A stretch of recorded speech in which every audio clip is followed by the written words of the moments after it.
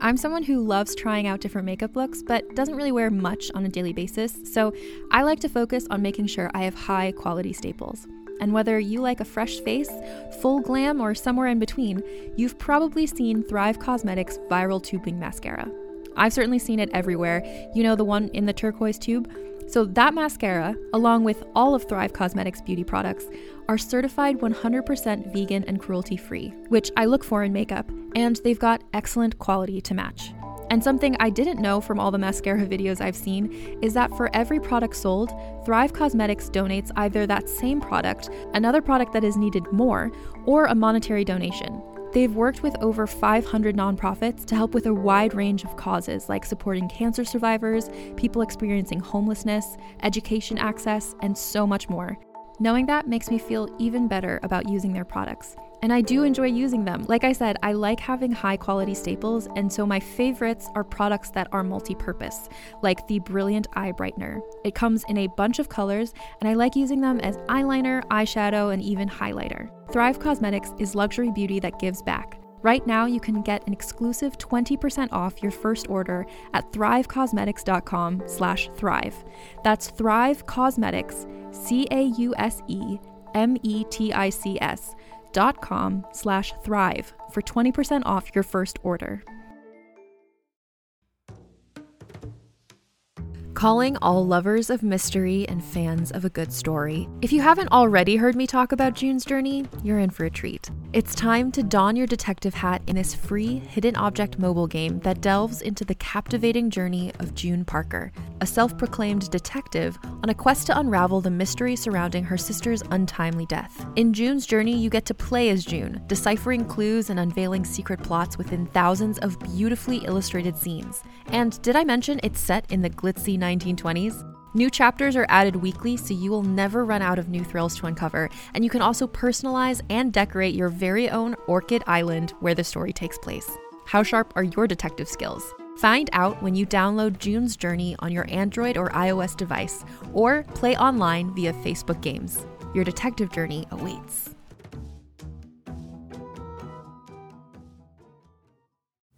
Hi, I'm Keegan. And I'm Madigan. And you're listening to Your Angry Neighborhood Feminist. This is a podcast where we explore the world through our own personal feminist perspectives. Hello, hello. Hi, how are you doing? Oh, I'm doing pretty good. I'm very, very tired, but I'm good. I know. This is the latest that I've recorded in so long. It is seriously 10:30 my time because I am in Springfield right now. And I'm just like, my body is just like, what are you doing? It's not happy. You should be winding down for bed right now. And also, it's so cold. It is so cold. I'm like, I've got a sweater on. I'm wrapped in a blanket. You look really cozy. I thought maybe you were just going for cozy. I mean, it's getting to cozy territory because I do have my red wine and like a nice warm blanket, but I'm not acclimated for this. I'm not built like this anymore. It's raining all the time. And you know, like we're not used to more than like 2 rainy days in a row. Right. I can't handle this. It's like a week of rain. You're like, what do I wear? What do I do? Why am I always wet? Like that's my problem is when it rains, I just feel like I'm always wet. Always just kind of damp, just kind of cold, like always just feeling like I can't do anything. Like I get paralyzed. To the bone. Yeah, and I get like paralyzed when it's rainy. Like I'm like, I what do I do? I can't like go for a walk. I can't. My freedom is being inhibited. But anyway, I mean, we digress. These are really not problems.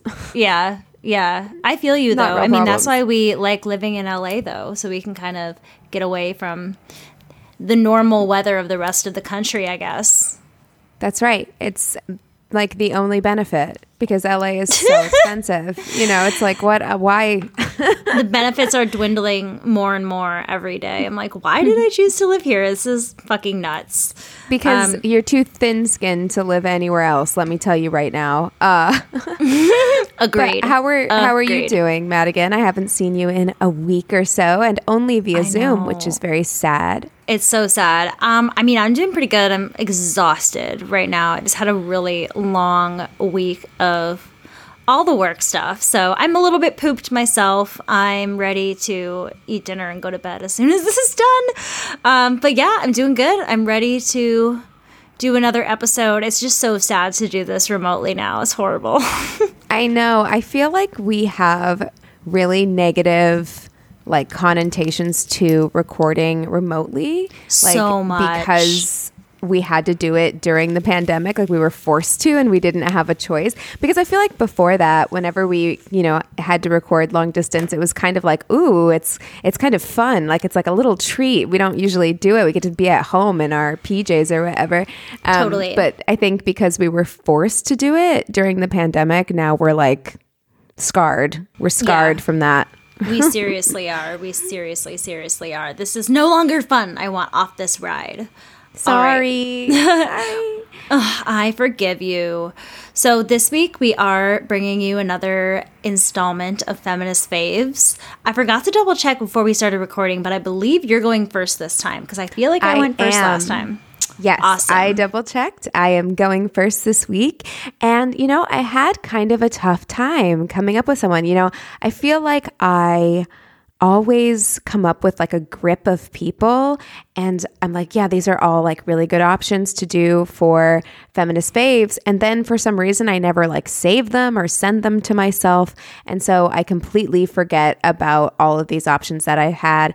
And so this week I was doing a new Google search to try and like come up with somebody fun to do. What was the Google search? Please share. Oh gosh, I'd have to go back and look through my history, but because I always like slightly change the wording to try and be like, I've heard the quotations help too as well. Really? Yeah, I guess if you put a certain word in quotations, like that will pop up more in the results or something like that. There, you can Google tips and see what comes up. I did not know that, but this person that I'm covering this week, I'd seen them pop up like here and there, and especially during the uprisings that were happening in the summer of 2020, I saw this person being kind of promoted as an example of a really great, authentic white ally. And her mugshot from her days as a freedom writer, which I will talk a little bit about, was kind of being spread around the internet. And that is how this person came to my attention. And then recently on TikTok, I saw some TikToks of her recently now as an old woman in her 80s, kind of going through, I think she was going through the Civil Rights Museum and talking to people about her experiences or like pointing to pictures of her from that time or whatever.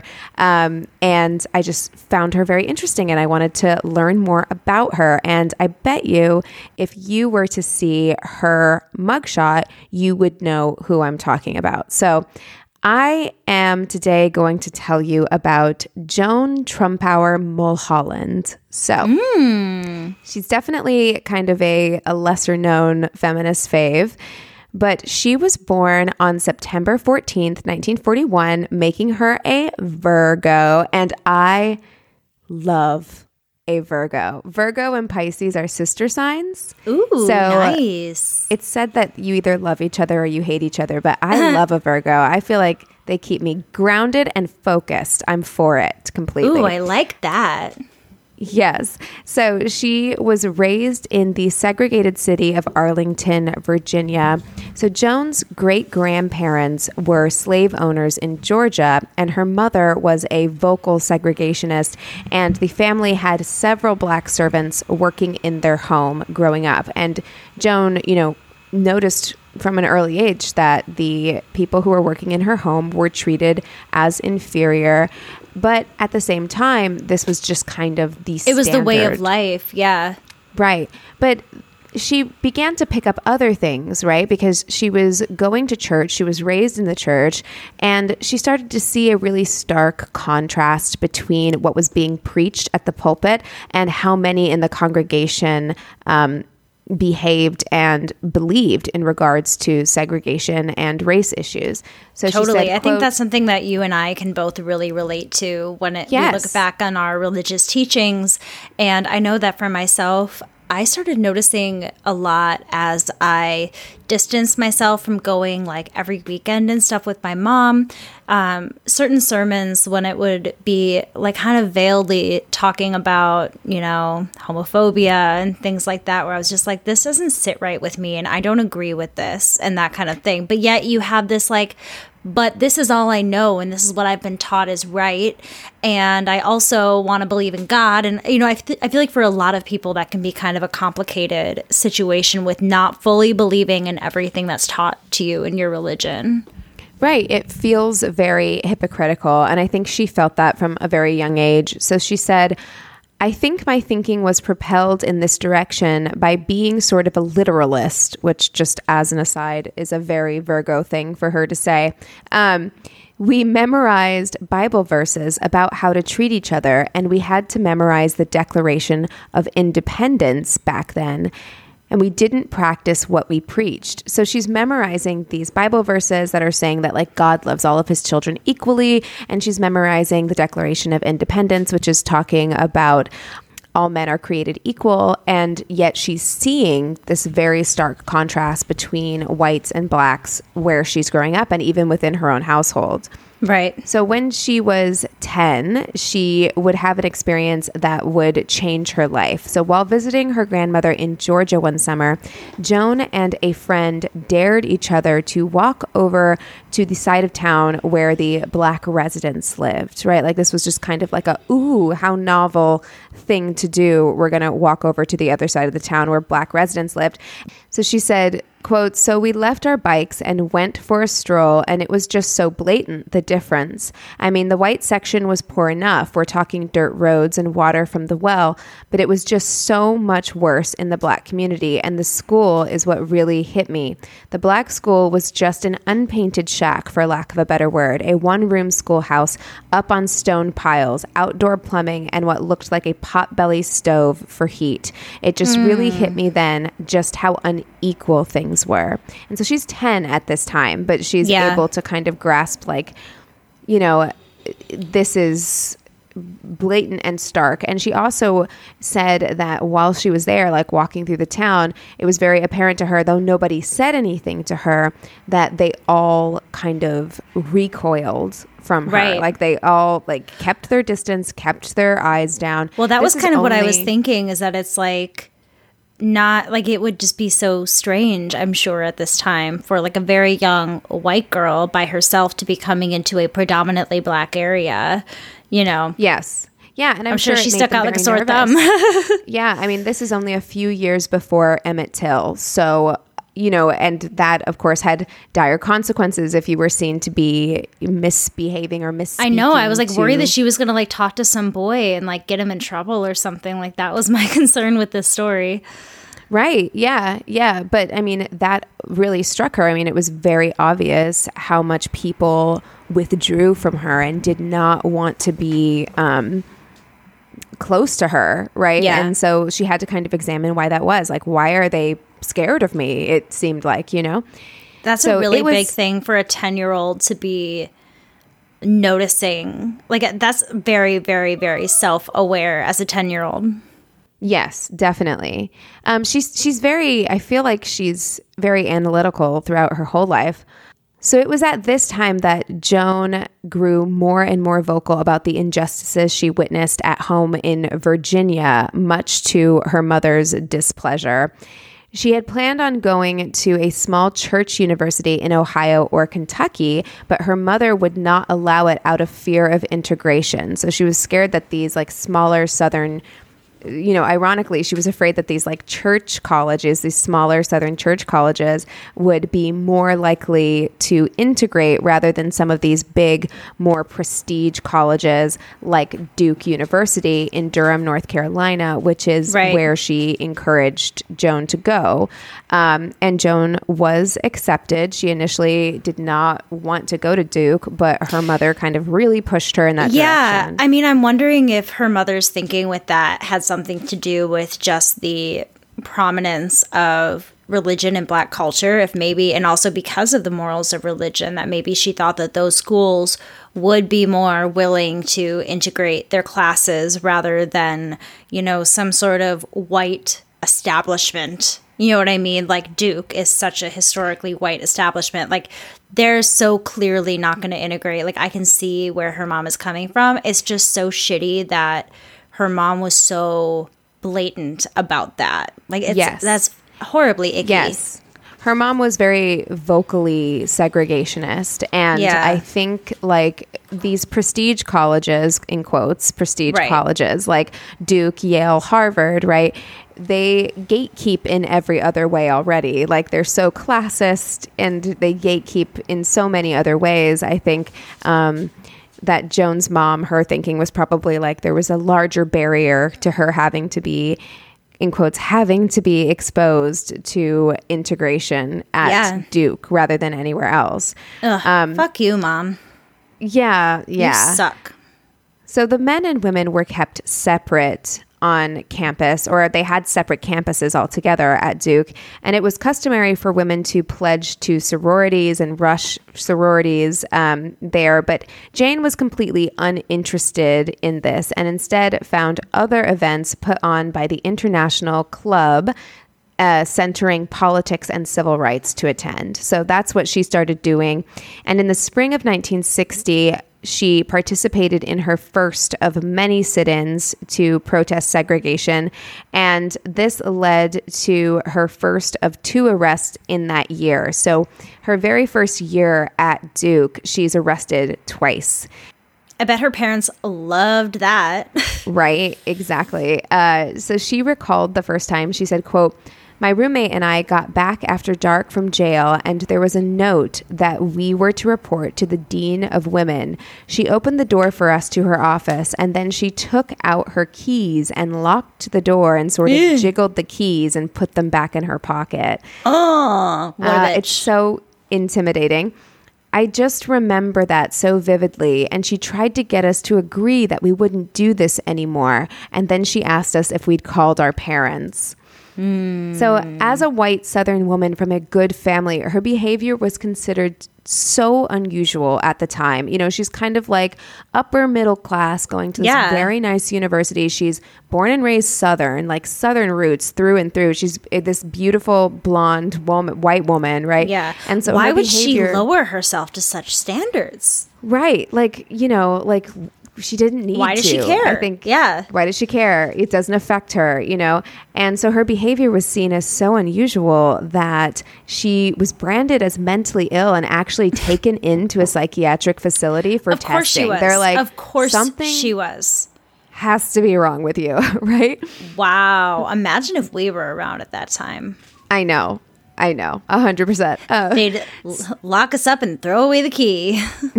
And we would be proud of it, which I'm sure she was too. I mean, looking back now, it's like, you were a free thinker at that time. So still, despite all of this, she would not be deterred, and she did begin to see her outspoken activism make waves. So 1 year after her protests began, she says the all-white male Duke football team joined the picket line. So it was just like... That's not where I thought that sentence was going to end. I could tell by your face. I was like, my eyes got real big, my head cocked a little bit. I was like, what are you going to say about this all-white Duke football team? Because I always think, like... Whenever talking about Duke, I always kind of think of the Duke lacrosse scandal, which like they didn't, like they were innocent and all that, you know, but I still like, I'm always, oh God, what scandal these white boys are up to now, you know? Well, yeah. And I think, you know, that white male athletes, especially and in this time it's period. It's the demographic still. Right. There's a certain amount of, entitlement or privilege that you think of when you think of that group of people. And so I think that that's probably why your initial, like your hackles were raised right away. But, you know, she says that she was kind of instrumental, and I believe that she was, you know, she didn't do it on her own. Her roommate was involved and there were other students who were involved in this movement. But she was part of something that helped. Yeah, yes. But like, and that's huge at a place like Duke, you know, given everything that we've just said about it. And this whole football team joined the picket line. Yeah, that's really important allyship. Yeah. So Jane says that while the students at Duke were largely supportive of her activism, the administration was not. And after a year, she dropped out of the school. And largely that was because of that dean of women who I'd already spoken about. It was making her life so difficult, and she didn't want to go there in the first place. And really her focus was on activism. So she's like, this isn't where I can do the most good. I don't want to be here. In the words of Olivia Rodrigo, good for you. Good for her, you know? So after leaving Duke, she moved to Washington, D.C., where she became more active in sit-ins and joined NAG, which is a nonviolent action group, and Howard University's sympathy picket group. I love that it's called NAG because really I think that people who are protesting and rioting for certain things can just seem like, oh, they're just nagging us. They're just nagging. That's a really funny acronym. I love it. I want to reclaim the word nag. Let's do it, please. It's, I think, are we nagging or are we just being really vocal and passionate about something we care about? 100%. Okay. She said, quote, "The fact that I had experience in sit-ins, was arrested twice, and was from Arlington, where they were planning to go the next day, that made me particularly welcome." So she starts participating in a lot more sit-ins, and one took place at Glen Echo Park, where Joan would show up after work to picket. So she'd go to work and she'd come here and she'd join the picket line. And one thing that she did there at Glen Echo Park was she would buy a handful of tickets to the park's carousel ride, and she would hand them out to Black protesters who weren't allowed to purchase tickets. So she would buy the tickets, she'd give them to them and let them go inside. And fantastic. Yeah, she would later recall folks, ticket in hand, got arrested on the merry-go-round. That was going to be my next question, though. Was she just leading them into? But why would you be? It's kind. They knew that's what was going to. Okay, because I was going to say that would be, if they didn't, that's kind of shady to be like, here, take these tickets. You're going to get arrested. No, they knew that they would be arrested. It was equivalent to any of the other sit-ins. It's kind of like you're taking a gamble of going into a space. I would love a good merry-go-round sit-in. Just keep going around and around and around and around. It's kind of interesting because I think she has a son named Loki. All of her kids have very interesting names. I think she has a son named Bingo too, but she has a son named Loki. Was his name? And he made a documentary about her that I'll mention a little later on, but he was saying how there's a white section of the bus and a black section of the bus, but there's no white and black section of the merry-go-round. Right. So, on June 4th, 1961, 19-year-old Joan joined the Freedom Riders, which was a group of Black and white activists who challenged the legally segregated buses and bus stations of the South by refusing to travel separately. And we've talked about the Freedom Riders before. I mean, they probably deserve their own episode. Certainly. But what they did was truly incredible. And it was not only Black activists, but also white activists, because that was it. And white activists were actually a huge part of the Freedom Riders because they needed to be integrated. So they would go on these buses together, and she volunteered to do that. And there's actually pictures and footage of her kind of in the background. You can spot her. Yeah, and there are so many Freedom Riders. There's so many famous activists that were Freedom Riders too. We've discussed them in so many different Feminist Faves episodes, yes. I feel like. Yeah, definitely. So there were 13 riders that left on 2 Greyhound buses en route to New Orleans from Washington, D.C. So that was the route that they were taking. And before she got on the bus, she kind of talked about her thoughts going into this, and she'd been arrested before, and so she lined her skirt with blank pieces of paper so that she could document her experience if she were arrested. And she did. She used those pieces of paper as a journal when she was later on arrested. So speaking to PBS later about the experience, she said, quote, "The worst that could happen is you're going to die, and once you've accepted that, you don't have to worry about it anymore, so you may as well make it worthwhile." She's like, look, we could die, so if we're gonna die, let's make it worth it. Yeah, let's document what's going on. Let's be a part of this as much as we can. Brave, it's so brave woman. Yeah, it's so brave. So while with the Freedom Riders, Joan was arrested getting off the bus in Jackson, Mississippi. She was taken to Hinds County Jail before being transported to the Mississippi State Penitentiary, Parchman. So Parchman was a notoriously brutal institution, and Joan shared a cell with 2 other women just feet away from the death chamber on death row because they were so overcrowded. Her cell, sharing it, which is like a 1-person cell, sharing it with 2 other women was one of the least crowded cells in Parchman at the time. So it was so overcrowded that they started to put people in the cells on death row. That's why she stayed there. So when they got to Parchman, the women were issued coarse denim black and white striped shirts and T-shirts. Prior to being locked in cells, the women were stripped and each given a vaginal examination. The matron cleansed her gloved hand prior to each examination by dunking it in a bucket of liquid that Joan would later say smelled like Lysol. So she put her hand in a bucket of Lysol and then stuck it up. Okay, we are not working at an ice cream shop. You can't just put the scoop in some water and dip up the next flavor. That's not how this works. It's wrong in so many ways. So many ways. Yes. That's in prison, disgusting. It truly is. And it's also such an intimidation tactic, which I think is what they were doing a lot of with these prisoners. In prison, she was segregated from her fellow NAG friends, nonviolent action group friends, and she described the experience as isolating, with everyone unaware of what was going on. Because she was a white woman, the majority of her friends within this group were Black people, and so she was completely separated from most of the people that she knew and didn't know how they were being treated. I'm sure she was very worried about them. Yes, yeah. There was an overcrowding situation, like I said, at Parchman that summer. So when Joan was offered a 3-month sentence or $200 bail, which I was like, $200? That's not a lot. But I did look, and in today's money, it would be closer to $1,500. So okay, yeah. Keep that in mind. And I doubt her parents are going to be bailing her out.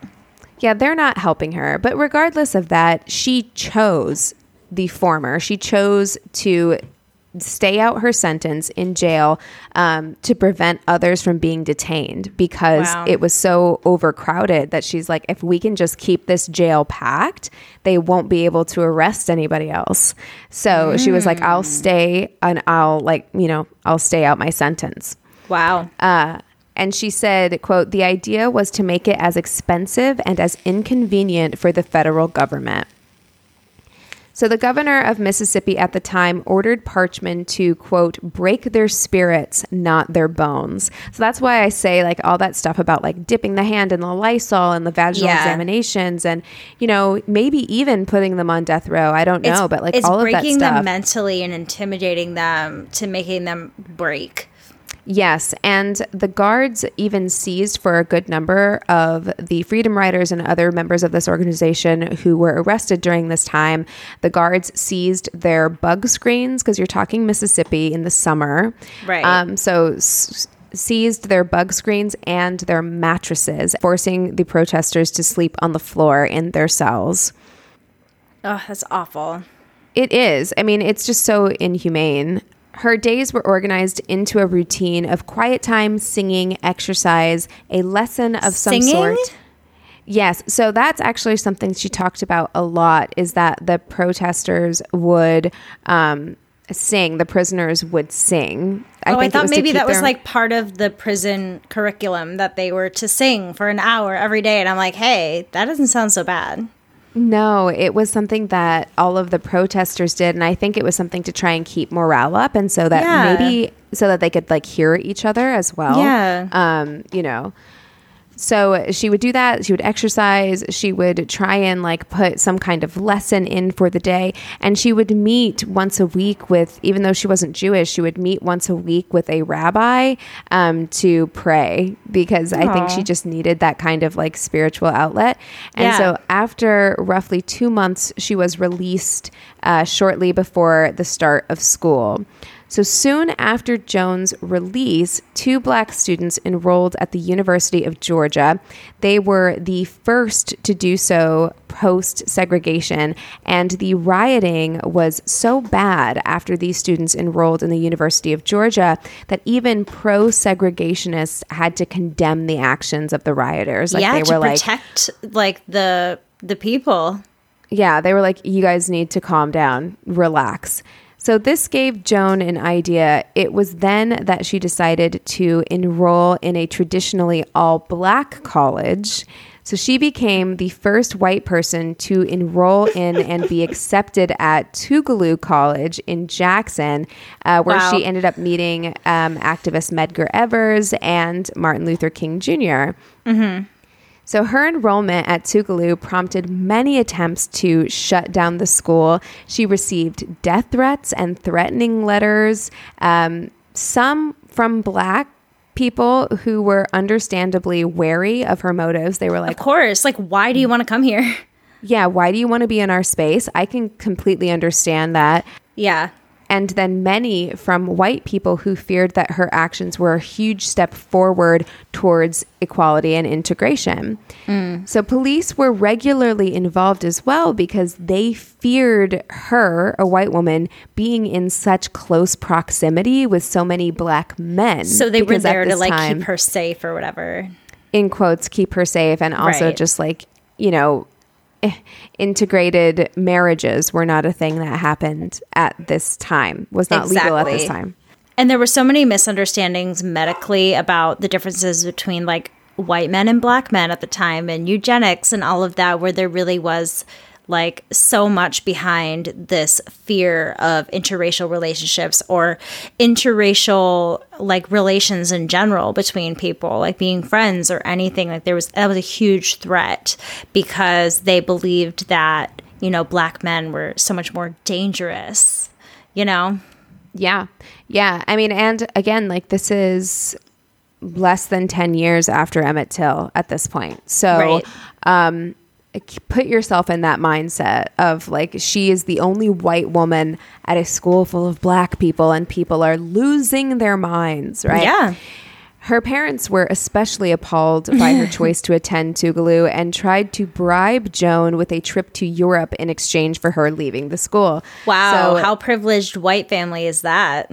Right. So she accepted the trip. She went on the vacation with her parents, and then when they got back, she went right back to attending school. Thank God. That's exactly how I wanted that to go. Thanks for the trip, Mom and Dad. I'm going back to school. Bye. Mm-hmm. Thanks for that little break, but I've got, you know, I got to enroll in the next year.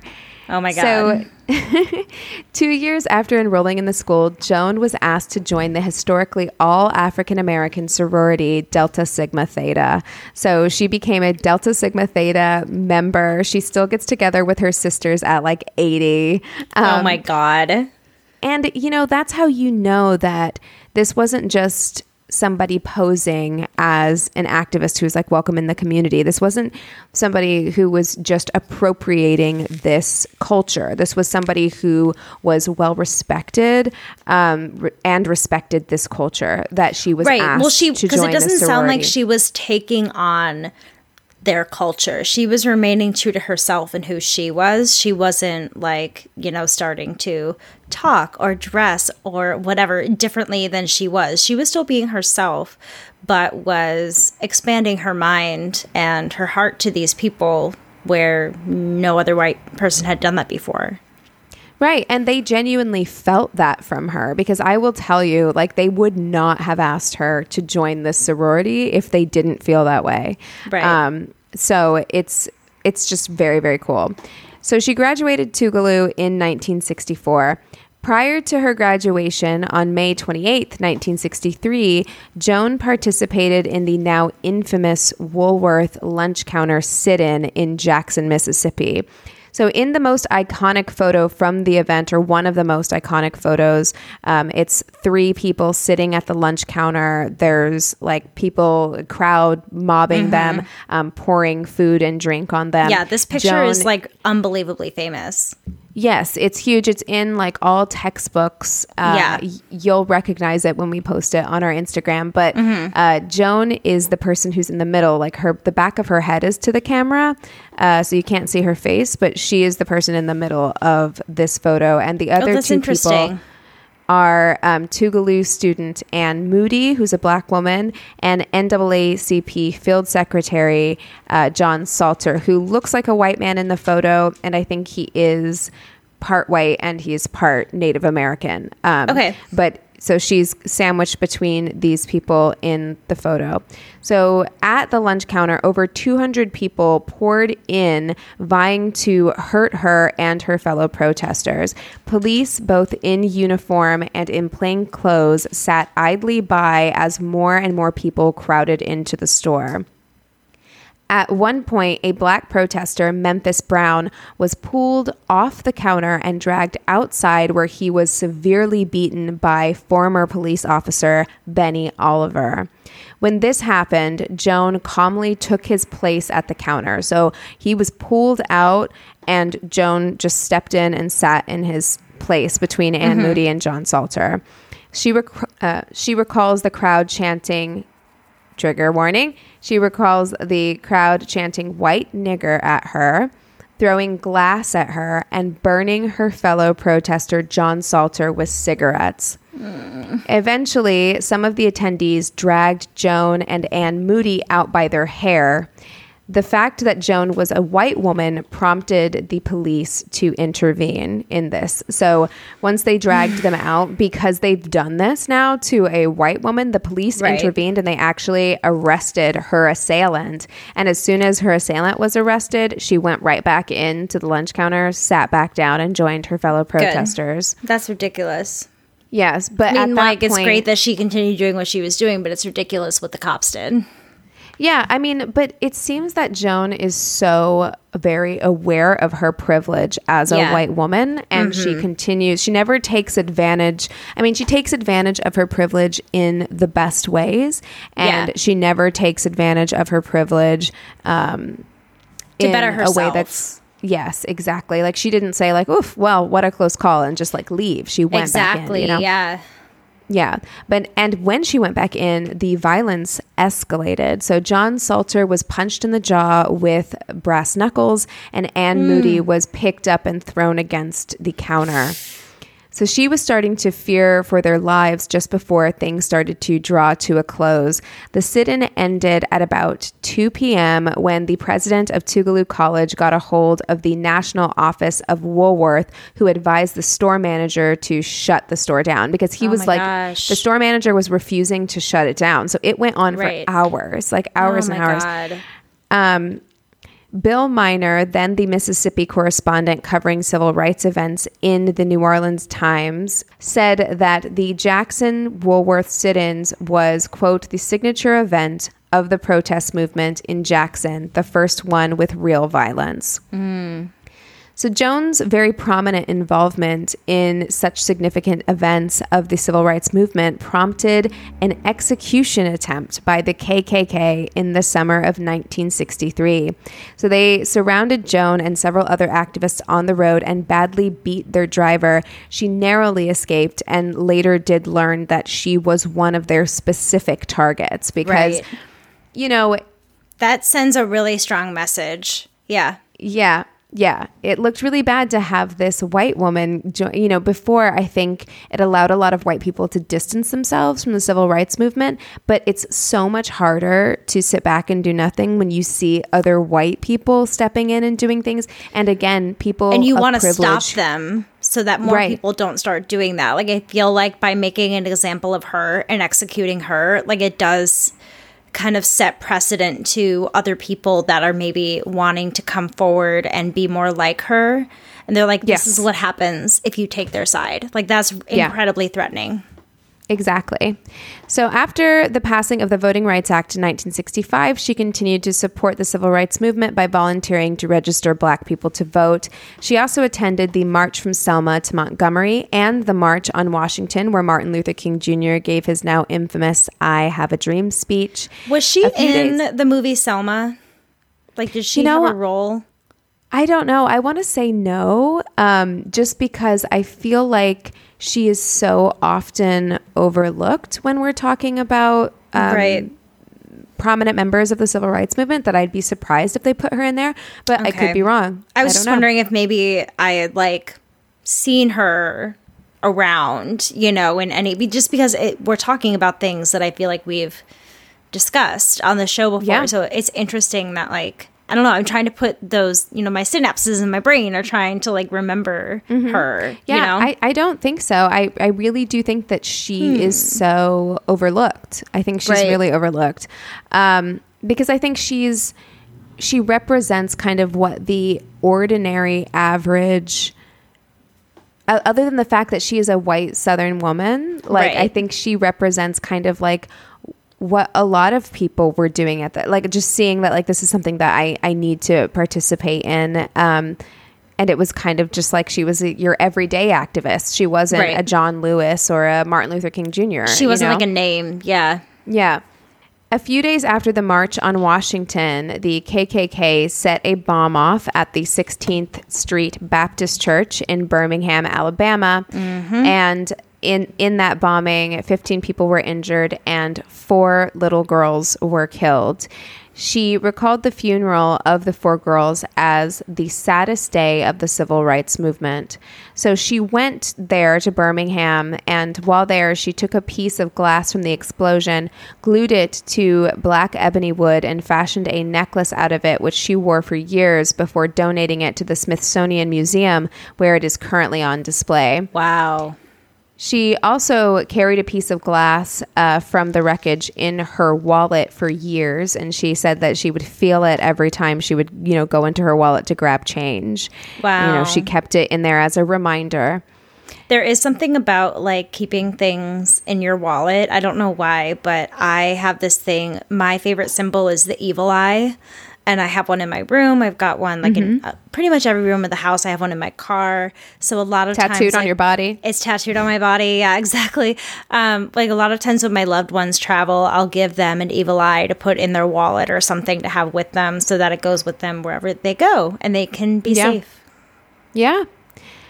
So due to her actions as an activist participating in at least 36 sit-ins, not only was she disowned by her family, but she was also, you know, hunted, like I said, multiple times by the Klan for execution.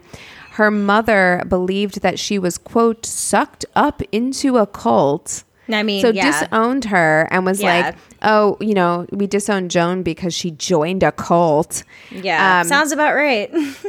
Yeah, and her father, it sounds like her father didn't really have super strong views. Like he was mostly just worried about her safety and went along with whatever her mother said. But it sounds like the mom had a lot of really strong opinions and should be listened to. You know, I don't think that he was willing to argue with the mom. Exactly. But regardless, I mean, she lost her parents because of her activism, because her parents were bigots. But she created her own family. So though her marriage to husband Dan Mulholland only lasted 5 years, she had 5 sons, one of whom produced an award-winning... She was married 5 years and had 5 sons with him? Right. Well, I don't know if they had all of their sons within the marriage. I'm not sure. Got it. I mean, 5 kids in 5 years would be a lot. It's a lot. It's a lot. I think that they had them... I think they were married... I think they were married from 1975 to 1980. I'm pretty sure, but I didn't write that down. But it was kind of cute. It's like they got divorced, but they still stayed pretty amicable. They lived like a few streets away, and he would have all of the kids all weekend, and then he would take one kid every Wednesday because he was like, it was so hard to get one-on-one time when you have 5 children. So he would like take them one at a time on occasion so that he could have one-on-one time with them. That's sweet. One of their sons, Loki, produced an award-winning documentary film entitled An Ordinary Hero, The True Story of Joan Trumpauer Mulholland in 2013. And then he also released another documentary in 2017 called The Uncomfortable Truth, which was from a more personal perspective, investigating his own family's history and role in the establishment and practice of institutional racism in America. So I think that is so cool that she passed that down, that like something that I think makes so many white people uncomfortable now, and it's the reason why people are pushing to stop critical race theory and all these things in schools, is because they don't want to face the role that they or their families may have played in this horrific institution that has existed in the United States, right? And he decided to like go and seek that and take a look at it and put a mirror up to it. And I just think that it speaks to Joan's incredible and powerful influence. Well, it's so funny because that's something that I've kind of said about myself a lot, where one of the big reasons that I want to be a mom is because I want to create someone that was even better than I could ever be. You know what I mean? Like if I'm starting on this journey, I want to create somebody else that can continue that on and create more good in the world after I'm not there anymore. You know, it's a good goal to have as a parent, is to just want to create the most aware and intelligent and empathetic people. Yeah. So Joan continues to be vocal and active in anti-racism today, and has even started the Joan Trumpauer Mulholland Foundation, and it is dedicated to educating youth about the civil rights movement and how to make a difference in their communities. The goal of the foundation is to provide learning materials for schools to educate the students on the part of American history that is often misunderstood or looked over. Beautiful. Exactly. I mean, she is pro CRT, we can say. So she does hope to inform adolescents specifically on how to spot racism and put an end to racist ideologies. Yes, that is so important. Absolutely. I just love her so much. Like she's just like this little old lady now who wears bandanas all the time. Like she just has a collection of different colored bandanas, and it's like adorable. That for her.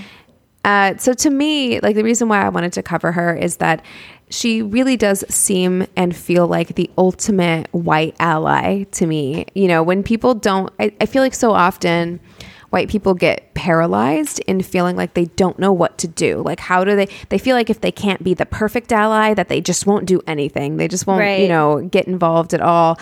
And I feel like when people don't know what to do or how to be anti-racist, they should look to Joan. Joan did it right. Joan put herself right in the middle of all of it and always used her privilege for good, always used her privilege to further the cause and help those around her as much as she possibly could.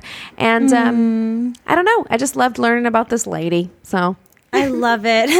What a way to end it. I don't know. I just really love learning about this lady. She's adorable. I mean, wonderful. How unbelievable. Fantastic. And she's still alive and kicking, doing her thing. She's still alive and kicking. That's right. I love it. All right. Well, thank you so much for sharing that. Should we take a quick break? Yes, let's do it. All right. You can shop from anywhere doing pretty much anything. You might shop while working, eating, or even listening to this podcast. And however you shop, we all know and love the thrill of the hunt. But do you also know how to get the thrill of the best deals? Because Rakuten shoppers do. With Rakuten, they get the deals they love with the most savings and cash back. And you can get it too. Start getting cash back at your favorite stores like Sephora, Nike, and even Expedia if you're looking to get some travel in.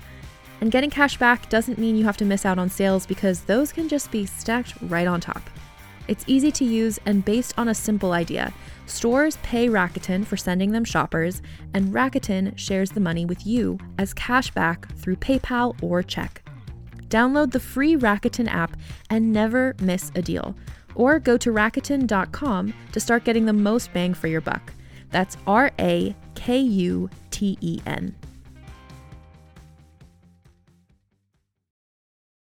Hey there, this is Justin Bartha. I made a funny new podcast, King of the Egg Cream. It has the greatest cast in the history of podcasts with actors like Louis Black. I'm torn by my feelings for two women. Bobby Cannavale. You can eat it, or if someone hits you, you can put it on your cut. Melanie Linsky, I wonder what these marvelous things are that look just like boiled chicken feet. Jason Ritter, I can break things and pick locks and kill people. Michael Stuhlbarg, The whole point is to inspire people that they should make themselves better. Ari Grainer, No, don't whet its appetite. What are you, an idiot? me, Justin Bartha, That's not just any egg cream, that's a Lemke's special. and all narrated by the hilarious Richard Kind. This is the story of Harry Dalowitz and how he rose from nothing to become New York's King of the Egg Cream. So if you like funny true stories, come listen to King of the Egg Cream, available wherever you get your podcasts. Okay, we're back. All right. So this week I am going to talk about someone that this is so recent that I don't really even know a lot about her personal life, but it's somebody that we are both really big fans of, that I think a lot of listeners to the show are going to be really big fans of. I'm going to be talking about Alexandria Ocasio-Cortez. Oh my gosh. Okay, let's go. I'm excited. Yeah, it's such an obvious one, but I was like, I've been a fan. I mean, she really just kind of jumped onto the scene, really, I feel like in like 2018. She kind of started her political career earlier than that when she was like still in college and things like that. But she's really only been around for a few years, but she's made such an impact on, you know, democratic socialism and democratic politics and politics as a whole, that I feel like, even though I don't have really like a full picture of her life because she's still doing so much and is going to have such a long career, it's hard to really give this like whole bio. But I wanted to kind of talk about her up until this point and kind of I mean, we can always do a part 2 on AOC later on when I'm sure she's accomplished a million other things. But when she's our first female president. Yeah, we'll cover part 1. Yeah, exactly. So she was born to a Catholic family in the Bronx, New York on October 13th, 1989. She's a Libra. I love the Bronx so much. My ex, Chris, was from the Bronx, and so I visited there a lot. I miss it a lot. I really, really, really love that borough. It's a fantastic place. Her mom is Blanca Ocasio-Cortez, and her father is Sergio Ocasio-Roman. She also has a little brother named Gabriel. Her dad was a second-generation Bronxite and was born to Puerto Rican parents, and Blanca was actually born in Puerto Rico. Sergio, her father, worked as an architect, and her mother was a house cleaner. AOC lived with her family in the Bronx neighborhood of Parkchester in a small apartment until she was 5 years old, when her family moved to a house in suburban Yorktown Heights, 30 minutes from the Bronx. And then I wrote, Hamilton Nerds Unite! Yorktown! The Bronx definitely has like a vibe. Like there's like a real vibe. And I feel like AOC has that vibe. She does. You know? It's tough, but it's also very like, I don't know, like everybody just like knows each other and everyone kind of like goes to each other's houses and stuff. At least that's how it was in my ex's neighborhood. And I loved that like his grandmother, I mean, she technically lived in Queens, but she didn't speak like any English. And she lived there for, I think when I knew her, it had already been like 30 some years that she'd lived in that same area. And she'd gotten by without ever really having to learn English. Like it really is such a fascinating, beautiful area. And I mean, like, I love that you could go into any bodega and get chicken over rice, like just walk down the street. And it's like, oh, it's so good. I miss it. There's something magical about New York just in general. I feel like I love New York. Yeah, I don't know if I'd ever want to live there necessarily, but I really, really love to go and visit and be a part of it. It's a very cool place. It is. So her family moved to Yorktown for a better public education, but they still stayed really close to their extended family in the Bronx and spent a lot of time over there. So she started being called Sandy when she was like in high school. So I kind of go back and forth between referring to her as AOC and Sandy. But she was able to kind of see this very stark difference between her own education and area of living and where her cousins were living and the type of schools they were going to and the type of education they were getting. And that was something that was really noticeable to her when she was little. She went to Yorktown High School and graduated in 2007. The same year, she entered the Intel International Science and Engineering Fair in the microbiology category with a research project on the effects of antioxidants on the lifespan of the nematode, I'm gonna say this wrong, Caenorhabditis elegans. She's really smart. Okay. She's I was going to say, smart. that sounds like big brain energy. I don't know. This is microbiology bullshit here that my brain cannot possibly comprehend. She came in second place, though, and in honor of her efforts, the MIT Lincoln Laboratory named a small asteroid after her, and it is called 23238 Ocasio-Cortez. Wow. She also got into student government in high school, participating in youth legislative programs by the National Hispanic Institute. She then went on to Boston University for college. In 2008, her father passed away from lung cancer. In the wake of his death, there were long legal proceedings regarding his will and estate, and AOC became heavily involved in this process. And she says that during this, she learned firsthand how attorneys appointed by the court to administer an estate can enrich themselves at the expenses of the family struggling to make sense of the bureaucracy.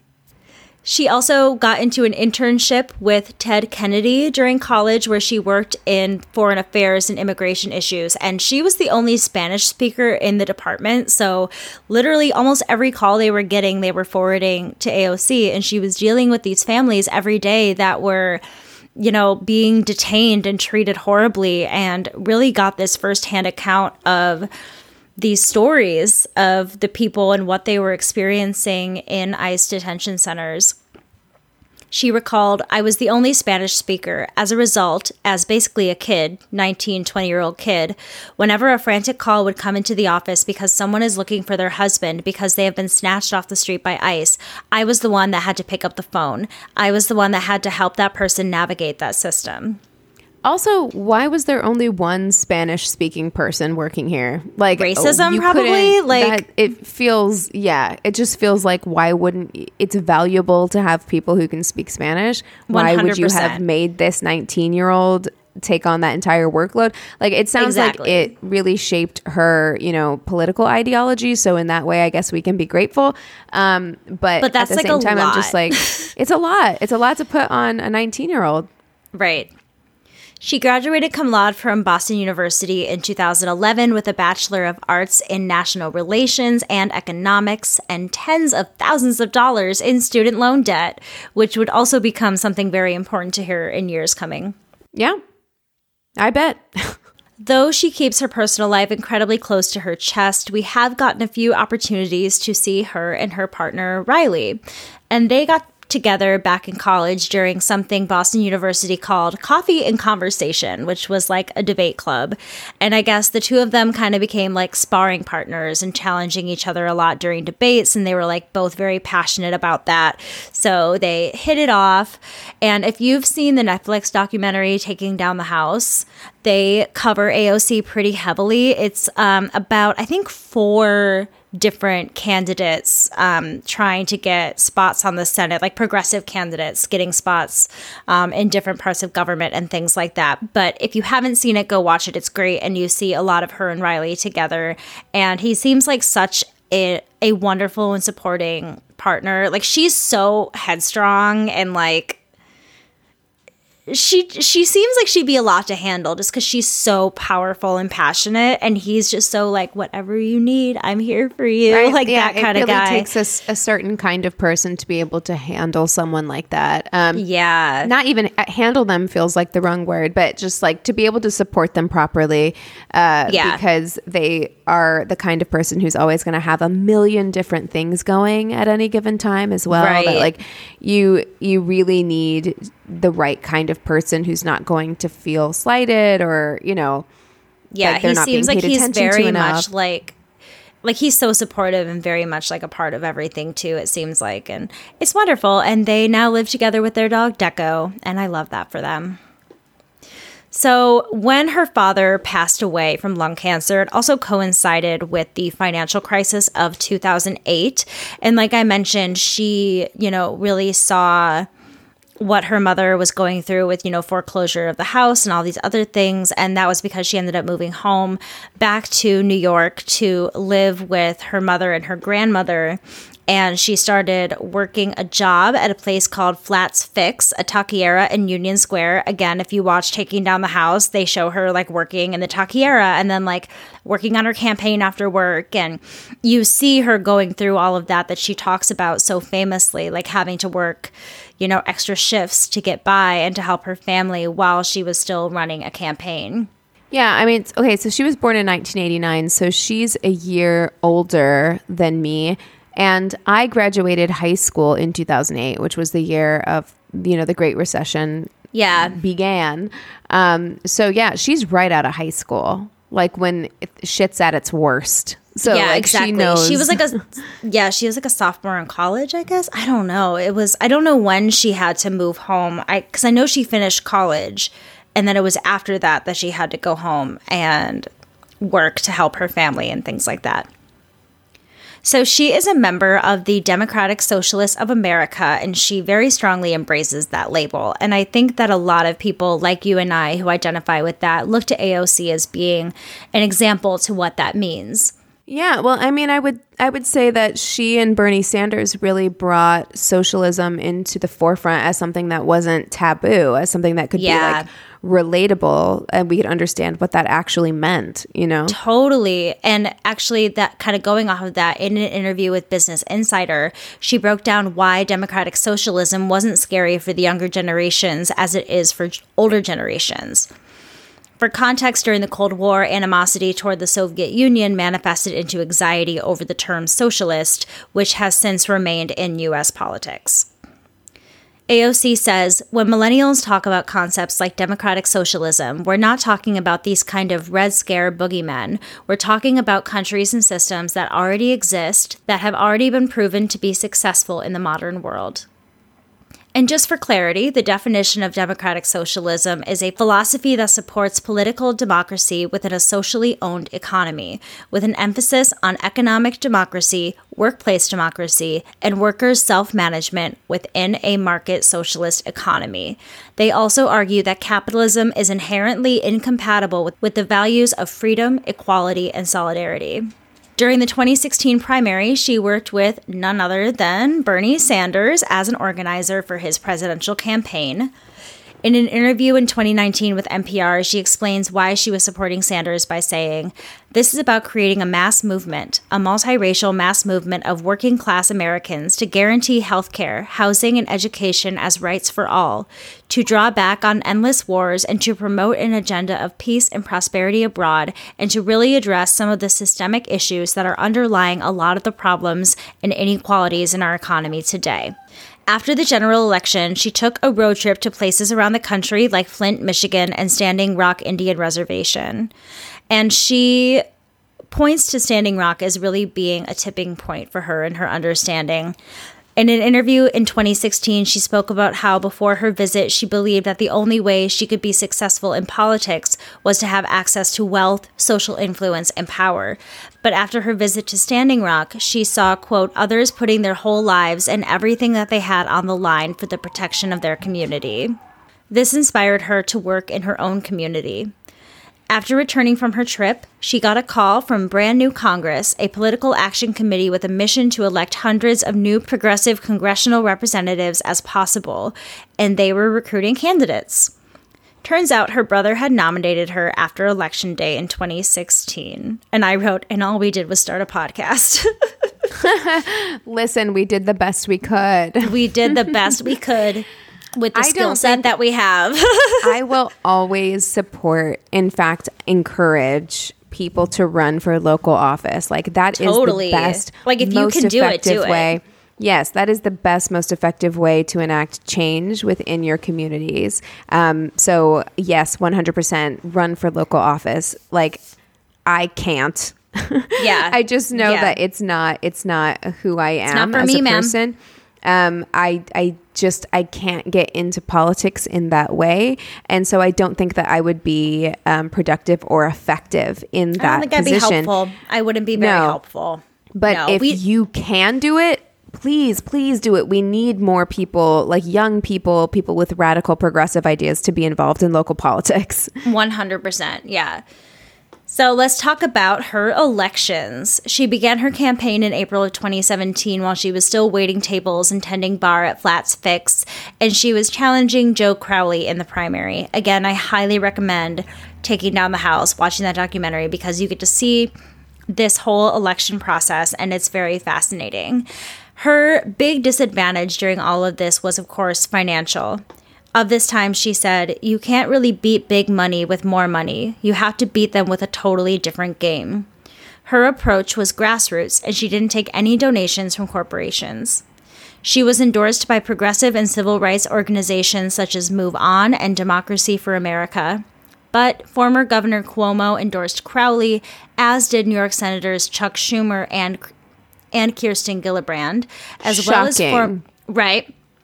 well as former Mayor of New York Bill de Blasio, multiple U.S. representatives, various local elected officials and groups. Even Planned Parenthood was backing Joe Crowley at this point. Crowley, however, made a mistake in not showing up to the only live debate, which made him look really bad to voters, especially because AOC pointed this out. And he had done this before. He claimed that he had a scheduling conflict and had to be in Queens, so he sent a surrogate to their only live debate. It feels so disrespectful to do that. Well, and that's what she really says. It feels like you think so little of your opponent, like that you're not even going to have to worry even of your about city, winning. Or of your city, that you're not even going to show up and show what you're planning on doing to make things better, especially because you've already been in this position for so long. Don't you want to defend what you've been, you know what I mean? It just seems so foolish for them to have done that. And AOC also really had a problem with the fact that the surrogate woman was, another Hispanic woman that looked a lot like her. And maybe this was kind of a political ploy. Calculated. Exactly. Yeah. And after this quote unquote debate where, she was even like, this is ridiculous. She went to Twitter and said, "I am disappointed that Representative Crowley has failed to show up for the second time to a community debate. The first time there was an empty chair. Excuse was that he wasn't in town. The second time he sent a surrogate, except he tweeted photos of himself 5 subway stops away just this morning." Yeah, it's like, how can you, this is your job. This is your only job. This is your one you know what I mean? Job. I understand that this job entails a lot of things, but you can't make yourself available for a debate? Yeah, it sounds like he was trying to say there was something else to do with his job that he had to get to, but I don't know. It seems ridiculous. Give me the receipts. Give me the receipts then, because I don't believe you. And that's exactly what she's saying. She's like, I don't know. I saw you tweeting pictures of yourself just a little ways away not too long ago, So because of this, at the end of the day, AOC received 57.13% of the vote and Crowley received 42.5% of the vote. And this shocked everybody. And people weren't necessarily happy about this either. I think a lot of people still really liked Joe Crowley in the Democratic spheres. And people were a little bit like, who is this person that's coming in? CNN and the New York Times made comments about it being a shocking primary defeat or the most significant loss for a Democratic incumbent in more than a decade. The Guardian called it one of the biggest upsets in recent American political history. Yeah, I mean, of course, the establishment is upset about this. You have somebody. It's the same reason why nobody wanted Bernie to win. It's just there is a status quo that we need to maintain in order to keep the wheels of capitalism moving smoothly. And certainly, Democrats are a vital part of that machine. And so if you have somebody who's in a Democratic position, who is kind of upsetting that status quo, that's a problem. That is a problem. And totally. Businesses like CNN run on that status quo. They rely on it to be operating effectively. Yeah. Such bullshit. In the general election, she faced Republican Anthony Pappas. Pappas, an economics professor, did not actively campaign. So there's that. In the general election in 2018, she was supported by both Sanders and former President Barack Obama. Sanders says of AOC, There are some politicians who are very good on policy, and there are some politicians who are good communicators, and there are some politicians that have a way about them that relates very well to ordinary people. Alexandria has all three of those characteristics. AOC won the election with 78% of the votes to Papa's 14%. So she had quite a win there. She took office at the age of 29, becoming the youngest woman ever to serve in the U.S. Congress and the youngest member of the 116th Congress. On her first day of the congressional orientation in November of 2018, she participated in a climate change protest outside of Nancy Pelosi's office.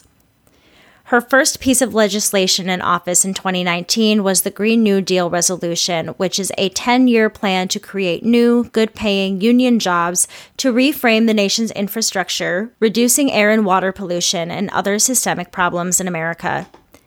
In her first term, she introduced 23 pieces of legislation, including a group of bills called Just Society, which would raise the federal poverty line, include immigrants in safety net programs, require contractors to pay living wages, raise renters' rights, and decrease recidivism. She was also a major help during the COVID-19 pandemic as she worked with Senator Schumer to include a funeral assistance program into the COVID relief package. She also remained committed to town hall meetings nearly every month during her first term, hosting a total of 25 town hall meetings. One thing that people love and still love about AOC is her social media presence and how she uses it as a platform of protest. During the 2020 election, she hosted a Twitch stream with fellow Congressman Ilhan Omar, along with some professional streamers, where they played the game Among Us. The stream peaked at 400,000 viewers and humanized AOC to her voters. She would go on to do more streams in the future to raise money for causes she cared about. It's the thing that people hate. It's the thing that establishment Democrats hate about AOC. Yeah. That is what makes her so popular, which that is she can that connect. she's young, right? Yeah. Like, because we're only going to see more and more of that. Like, eventually all of these like baby boomers and even like elder Gen Xers are going to start dying out within, Congress. So we're going to see more and more millennials and then eventually Gen Zers stepping into this position. Just embrace it. This is what's Campaigns happening. fully on TikTok one day. Yeah. It's going to be wild. It is what it is. She would also tweet during certain events, like during the orientation in 2018, where she tweeted about all the lobbyists and big businesses that were there and the lack of activists and frontline community workers. When she made her first speech on the floor of Congress in January 2019, C-SPAN tweeted the video, and within 12 hours, it was the most watched Twitter video by a member of the House of Representatives on C-SPAN. Like, I'm pretty sure we reposted this video. Like, it was a very popular, like, this first, like, House speech that she gave was just, like, very impassioned. By 2019, AOC was receiving media coverage comparable to that of a 2020 presidential candidate and was considered one of the faces of the Democratic Party, and she was only 30 years old. Much of this media coverage is thanks to her enemies. Leading this charge is none other than Fox News. According to a study by Media Matters for America, she was mentioned every single day between February 25th to April 7th, 2019, with a total of 3,181 mentions in 42 days, which is about 75 mentions per day.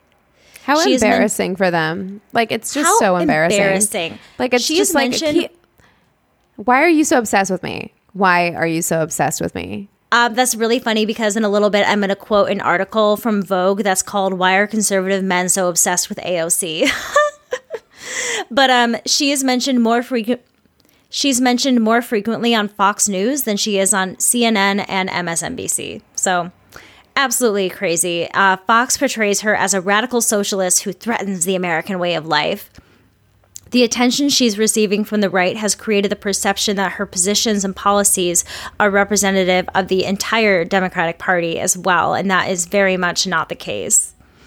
It's been reported that she is, quote, one of the most targeted politicians for hoax claims, despite the fact that she has just entered Congress as a freshman. They said that back in like 2020 or 2019. There have also been a flurry of fake photos and false rumors about her that have floated around social media, paparazzi photos, things like that as well, that are very into her private life and things like that, where she very much wants to keep all of that separate. So I just mentioned that article, Why Are Conservative Men So Obsessed with AOC? They write, what really seems to rankle Republicans is that AOC is, quite simply, very effective at her job. Ocasio-Cortez is also extremely talented at something that other Democrats have trouble with, messaging. They pass popular legislation and don't claim credit for it. AOC, on the other hand, is able to explain to people how Democratic policies help them in a way they can understand, probably her single greatest asset. AOC is a member of an informal group of progressive Congress members called the Squad. The group originally was just 4 women, being AOC, Omar, Presley, and Tlaib. Am I saying the last name right? I always forget. I think it's Tlaib, but I could be wrong. Okay. Trump infamously told the original 4 members that they should, quote, go back and help fix the countries they came from rather than criticize American government. Which, AOC was born here, so what a weird thing to say. Yeah, he continued to make similar comments in the following days, even though 3 of the 4 women were all born in the U.S. AOC tweeted, the president's words telling 4 American congresswomen of color to go back to their own country is hallmark language of white supremacists. She later added, we don't leave the things that we love, and when we love this country, what that means is that we propose the solutions to fix it.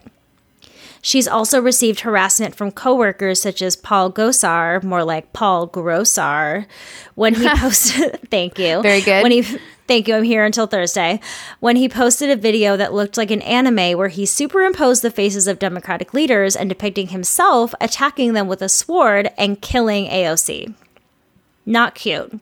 We talked about this on a mini episode a while ago. We did. We talked shitty. about it on a mini episode, and the fact that this man was not fired on the spot is truly appalling. It's insane, but they eventually did agree to censure him, and I guess that was the first time a senator had been censured since 2010 or whatever. Who cares? Another big media grabbing moment for her was when she attended the Met Gala in 2021. She made headlines when she attended the gala where the theme was In America, a Lexicon of Fashion, in a white organza gown with the words Tax the Rich emblazoned on the back in bright red, and it was designed by Aurora James. She was a guest of the museum for the event as she was an elected official in New York City, so she did not pay the $35,000 ticket, and that was one of the big things that people were criticizing her for, especially progressive people were really criticizing her decision for attending the Met Gala when they felt like that was kind of hypocritical for her in a lot of ways. They also criticized her for going to an event where they weren't required to wear masks as well, as this was still during the height of the COVID-19 pandemic. AOC responded to those criticisms and said that they came from a sexist double standard and that she punctured the fourth wall of excess and spectacle. And I truly don't have a problem with it. She was a guest of the museum as an elected official, and she made a very strong statement. I mean, that dress was everywhere for weeks and was such a strong message, especially being in a room full of rich people. I think that was a really great thing that she did. And really, I didn't write this down, but she's one of the poorest members of Congress. She does not make that much money. That's not her, Just days after being sworn into her second term in January of 2021, the Capitol went under attack for the first time since the War of 1812, and that was, of course, the insurrection of January 6th. In the days following, she took to Instagram to recount her experience on an Instagram Live, and it was also during this Instagram Live that she opened up about being a survivor of sexual assault and how this experience was really triggering for her. She talked about how when the insurrection was happening, she was hiding in her office and she heard a group of unknown people come in and shout, "Where is she?" Which, of course, terrified her, and she assumed these strangers were insurrectionists. But it was later found out that these people were Capitol police officers who did not adequately identify themselves. But this did create some flurry online about her like lying that insurrectionists were in her office and all this kind of stuff. Yeah. When that wasn't what she was saying. She just said, people came in and were saying, where is she? Where is she?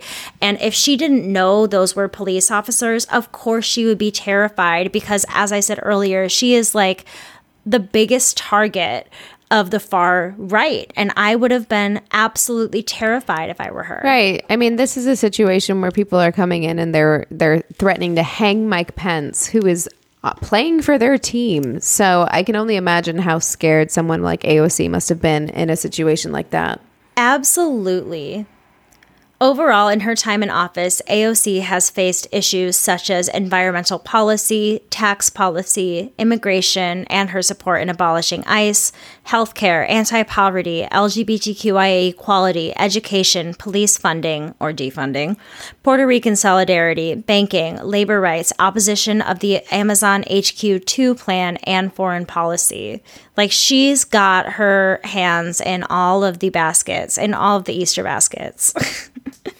And really, I feel like doesn't have a very narrow focus on just like one thing that she's passionate about. She really opens her eyes to all of the different real systemic problems that are going on in this country and is so smart and has such a great way of articulating that she has done an amazing job at being able to pass legislation that I think for a lot of other people trying to pass the same thing, it would have been less popular, but because she has such a way of going about explaining things and why it's important for us, that it does help more and more Americans kind of come onto her side and more politicians come to her side as well.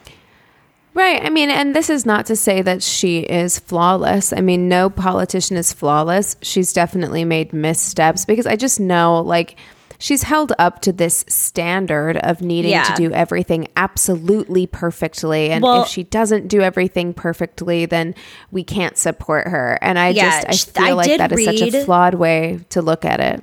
I did read that there was an organization that she started that is like, has tons of like dollars and like tax debt or something like that. And so a lot of the right will like to point to that she like owes a lot of money to that and things like that.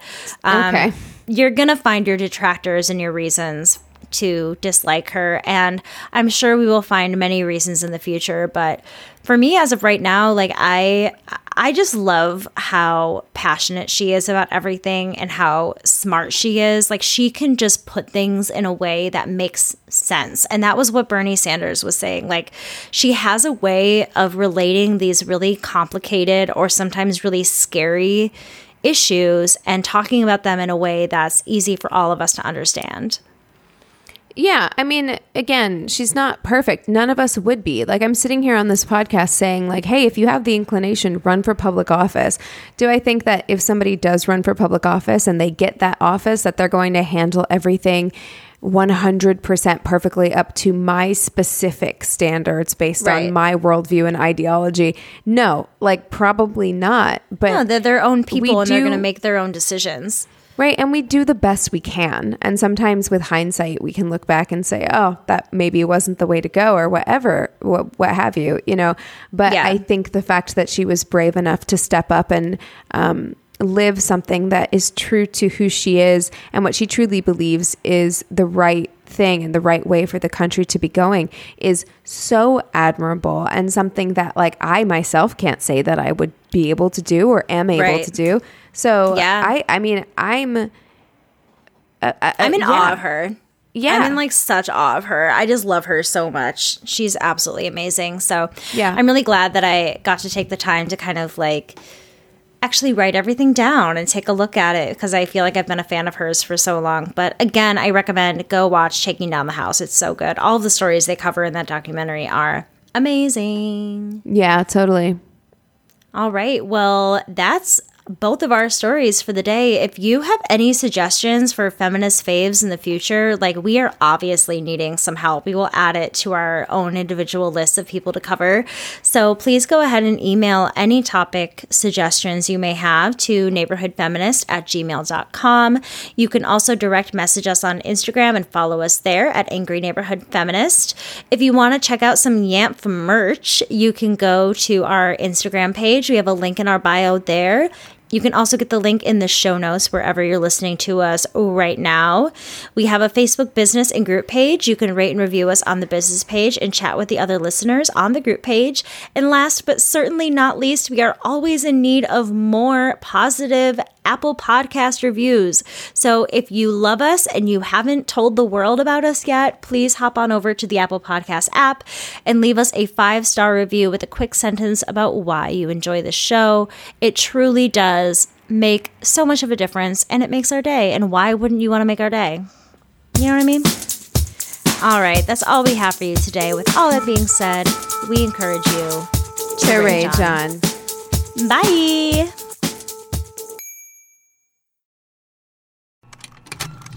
Contained herein are the heresies of Radolf Burntwine, erstwhile monk turned traveling medical investigator. Join me as I uncover the blasphemous truth of a plague-ridden world, that ours is not a loving God, and we are not its favored children. The heresies of Radolf Burntwine, coming January 2nd, wherever podcasts are available.